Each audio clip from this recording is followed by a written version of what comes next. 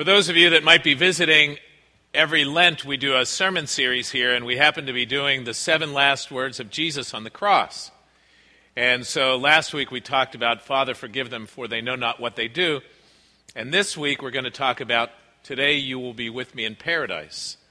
And it's interesting because if you think about it, many people who have gone to church most of their life, many Christians, are very familiar with the scene of 3 crosses. You know what I mean by 3 crosses, right? You've seen Easter cards, you've seen them possibly when you're driving down the road on the hillside, and you know what those 3 crosses stand for. At least I presume you do. You've got a thief, and you've got an innocent person who's accused. Accused basically of treason because he claimed to be king. And it's interesting because when you think about the thieves, what do you typically think about? Because we really don't know much about them. And yet there they were, hanging on the cross next to Jesus. One on one side, one on the other side.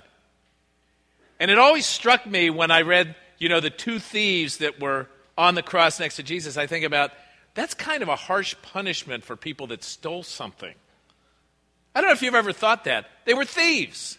We're not told anything else about it, that they were possibly trying to steal something and killed someone, or whether they were trying to steal something from the king. We don't know how serious the thievery was. But to be killed for being a thief, that's something that's beyond a lot of our comprehension, and yet there they were. And they were in this place next to Jesus and basically without hope. They were helpless and they were hopeless. And they're hanging on the cross, all 3 of them. And so if you read Mark's gospel, we're reading from Luke today, but if you read Mark's gospel being the shortest of the 3 gospels, if you were only to read that gospel, because it's so short and Mark was trying to get the basic message out there,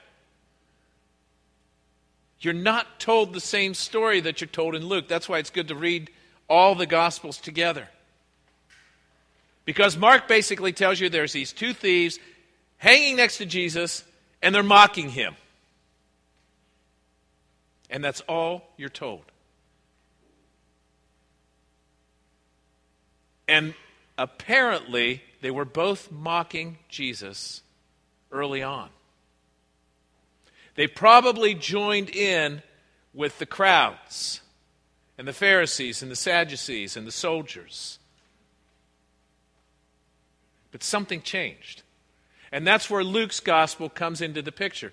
Because what changed was one of the thieves' perspective in his heart. Something happened in those hours being on the cross.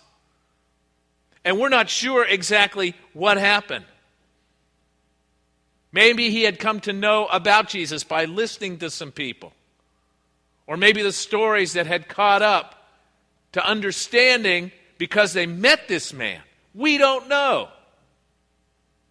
We don't know what they knew, what they experienced. And even the words that we have, we're not sure it's all the words because Jesus could have been talking to them, making an offer to them,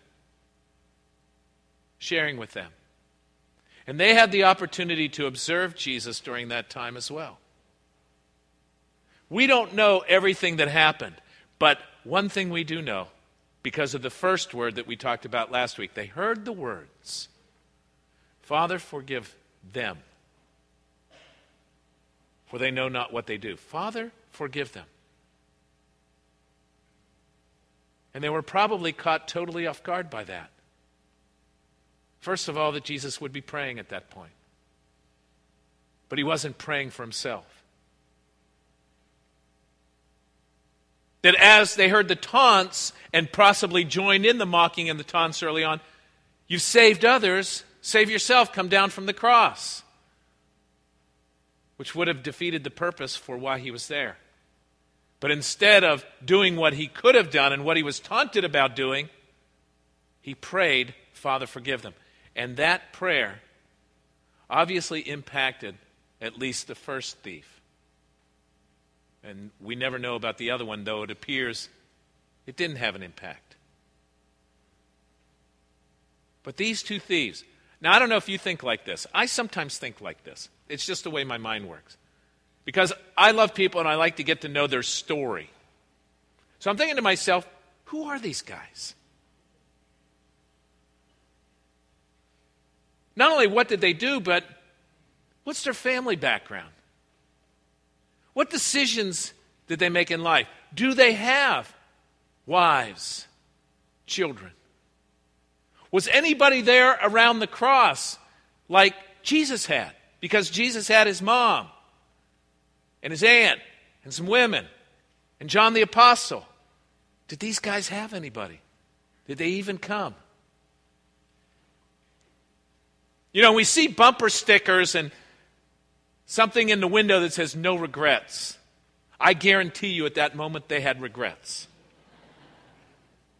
In the very least, the regret that we all share, getting caught.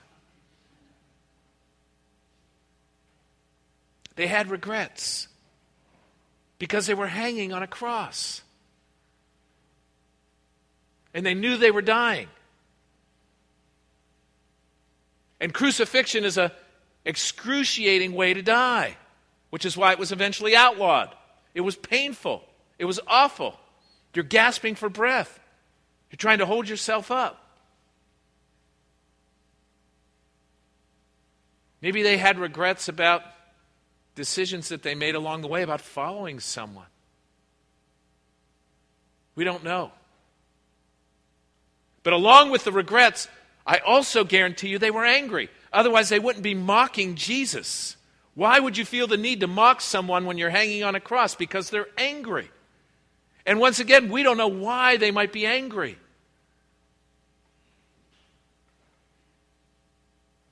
They might be angry at the Roman judicial system. They might be angry at their family upbringing, their parents. They might be angry that they got bad breaks in life, the deck of cards, the hand that they held. But they probably had anger because they were doing what I refer to as kicking the dog. You know when you have a bad day at work and you come through the door and you just want to let out your anger and either you yell at your spouse or you yell at your children or you kick the dog? People don't do that today because pets are a little different than they were back in the day.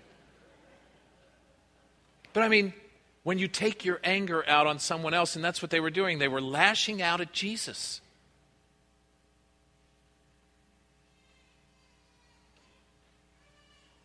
And we don't know exactly what they were saying, but I'm sure they shared in some of what was going on.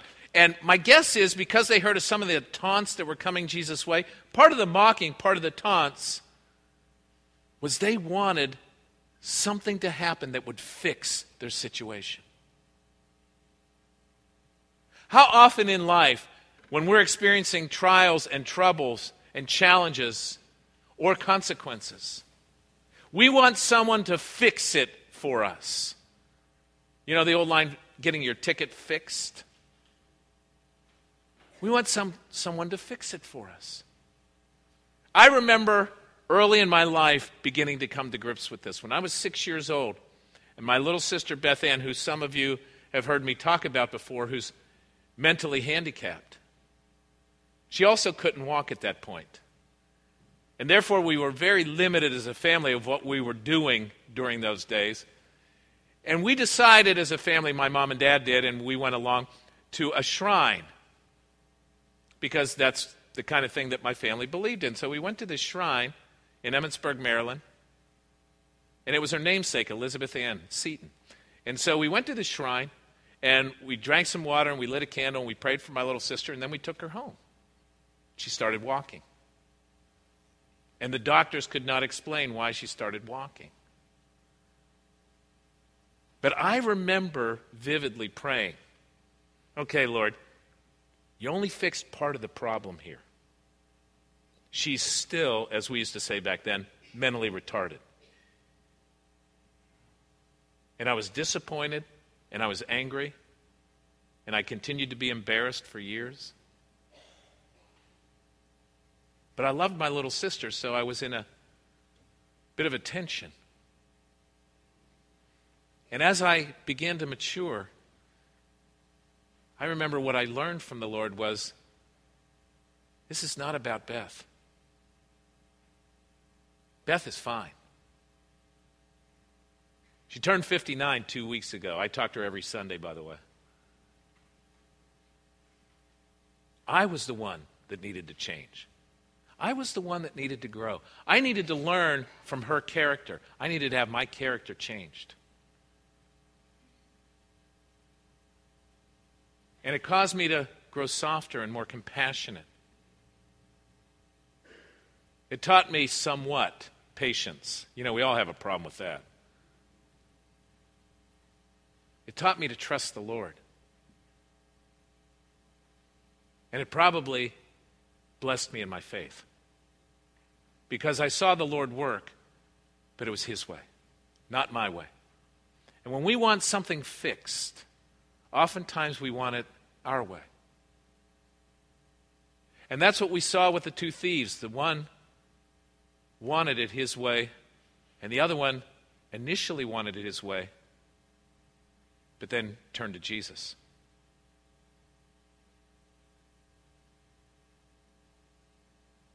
See, it's the type of Messiah that we want. It's the type of Savior that we want. Do we want the Savior that does everything we expect when we want it? See, many times what people are really all about is comfort and wealth and success and power and control. I mean, that's why Judas, as John tells us in John chapter 12, his gospel, that Judas used to steal from the purse, the common purse that the apostles and Jesus shared together. Why? He wanted money, so when he got to Jerusalem and Jesus wasn't coming through as the kind of Messiah that he wanted to have, the worldly, powerful Messiah, the one that was going to bring them success and elevate their position and make them comfortable and powerful, he sold him out for money. And that's why the Pharisees and Sadducees that wanted another kind of Messiah, the one that was going to affirm them and do things their way, and once again provide comfort and power and success and money. Instead, he turned out to be a humble Messiah. That didn't fit their picture.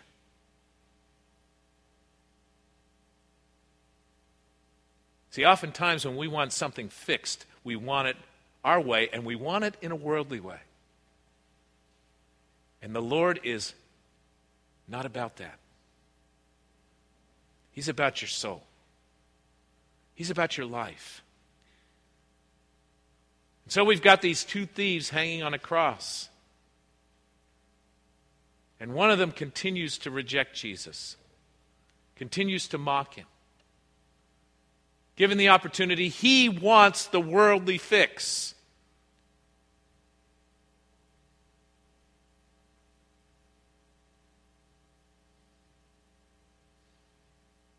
And he's not offered the worldly fix.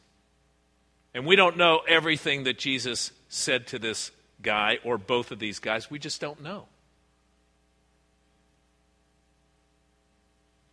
But apparently he was unrepentant. In fact, what we have is the two responses that we can respond to Jesus with. Either the rejection, the Messiah that we want and we don't get, so we stay angry. Or we have this repentant thief who over time, observing Jesus through the passion, the suffering, the cross, Calvary, hanging there. What is going on around?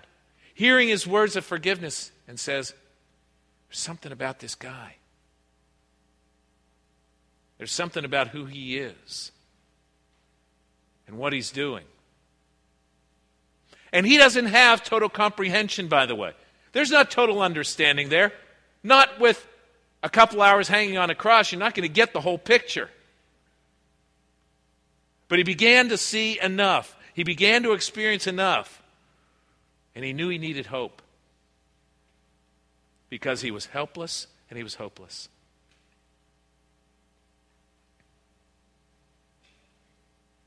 And Jesus, in his words, probably some of the most beautiful words in Scripture, today you'll be with me in paradise. Today. You will be with me in paradise today. Now, I know there's different beliefs about what happens when we die.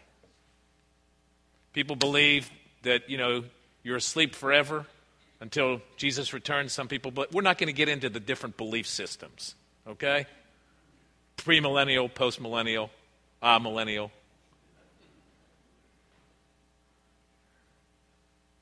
Post, pre-tribulation.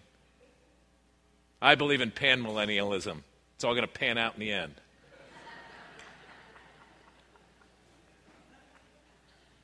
But what Jesus says, today you'll be with me in paradise. What he's saying is when you die, the next thing you're going to be conscious of is being with me in paradise. See, because when God created everything, Genesis 1, he didn't just create the stuff and the animals and the people and the plants. He created time. Because God lives in eternity. And he created the ways that we mark time. So when the man was dying and eventually would die, that would be the today for eternity. With Jesus for eternity. That's the today. With me. With him. With the person, the Savior, the God who provides perfect peace and joy and love. That as we read in Revelation, there's no pain or sorrow. There's no coronavirus.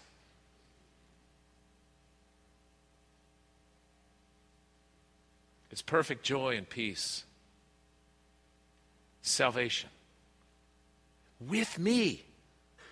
Jesus said to his apostles when he was questioned, Lord, we don't know the way. How can we know the way? And Jesus says, I'm the way, the truth, and the life.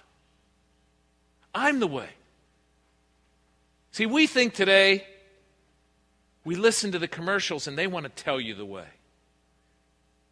And when you're looking for a way, you might use Google Maps or Waze. But we're talking about direction for life and direction in death and direction for eternity. That's what we're talking about. That's what Jesus was promising. You will be with me. Come and see. Paradise. The Garden of Eden restored. Paradise. No pain. No struggle.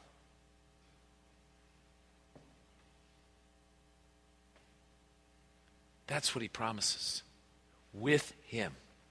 For all eternity. That's the gift. And we can't hardly imagine that.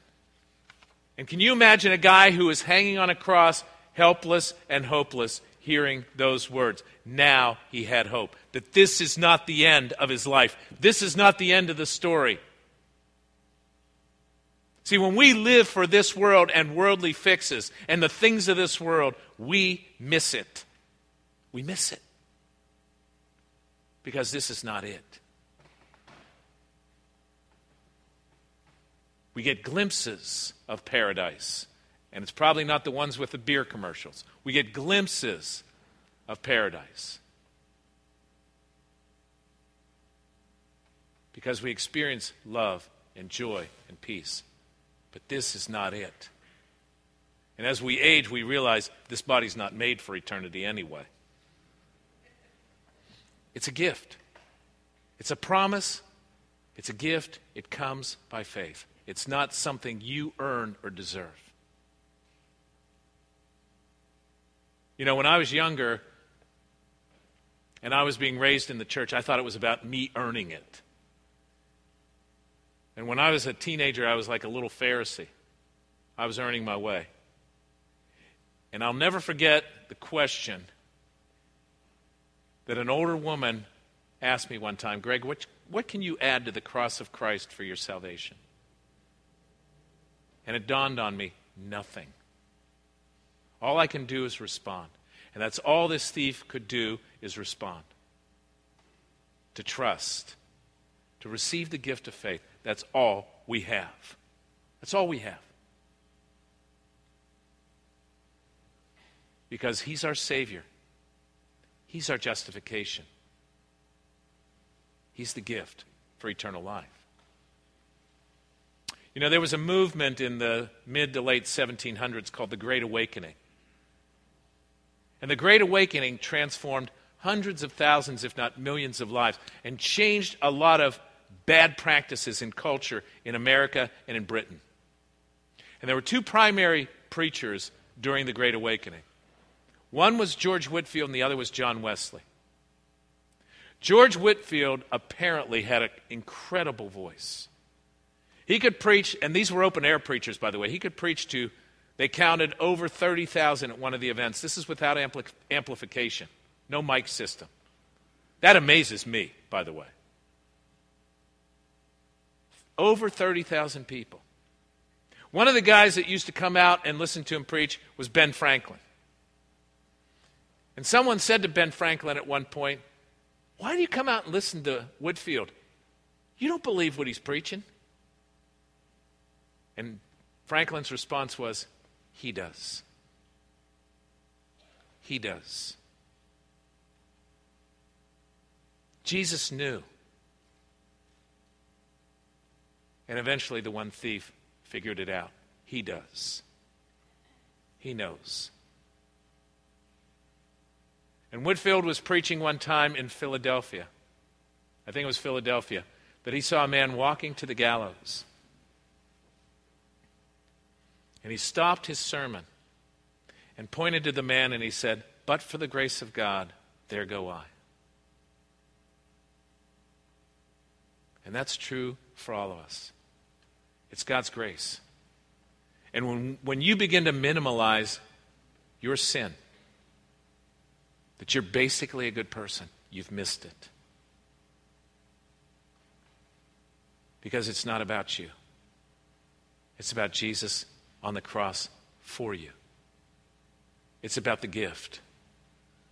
And that's why Paul would write, wretched man that I am. Who can save me from this body of death? Thanks be to God who gives us the victory through Jesus Christ our Lord. There's the hope.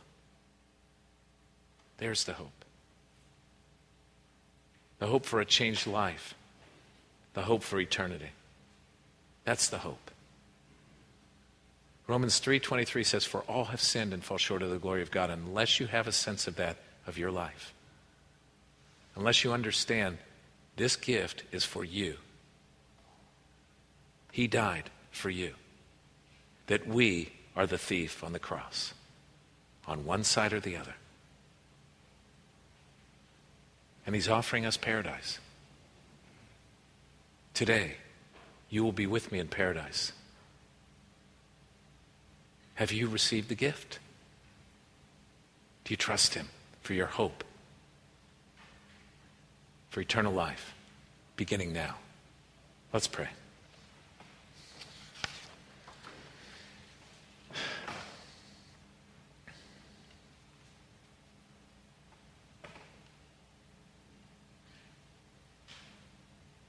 Every moment in this life, we are growing closer to our physical death. Just like the thief on the cross. And every moment, through faith, we have the opportunity to be closer to Jesus and closer to paradise. Today, you will be with me in paradise. Lord God, I pray this day that we would all understand the gift. As much as that thief that turned to you, whose heart was changed. Lord, that we would understand the gift that you've given through your Son, Jesus. The gift of salvation and eternal life, the gift of love and joy and peace amidst the challenges and the pain and struggles of this life. Because this world and our lives are passing. And as much as we often strive for earthly fixes, worldly fixes, the gift is Jesus. And by the power of the Holy Spirit to have our lives and the goal of our lives transformed. Lord, we pray this day that you would send your Holy Spirit upon all of us, especially those who have never known this, that they might come to that truth, that understanding, that Jesus offers paradise through his death and by the power of his resurrection. And we pray this in his precious name, Jesus, our Savior and Lord. Amen.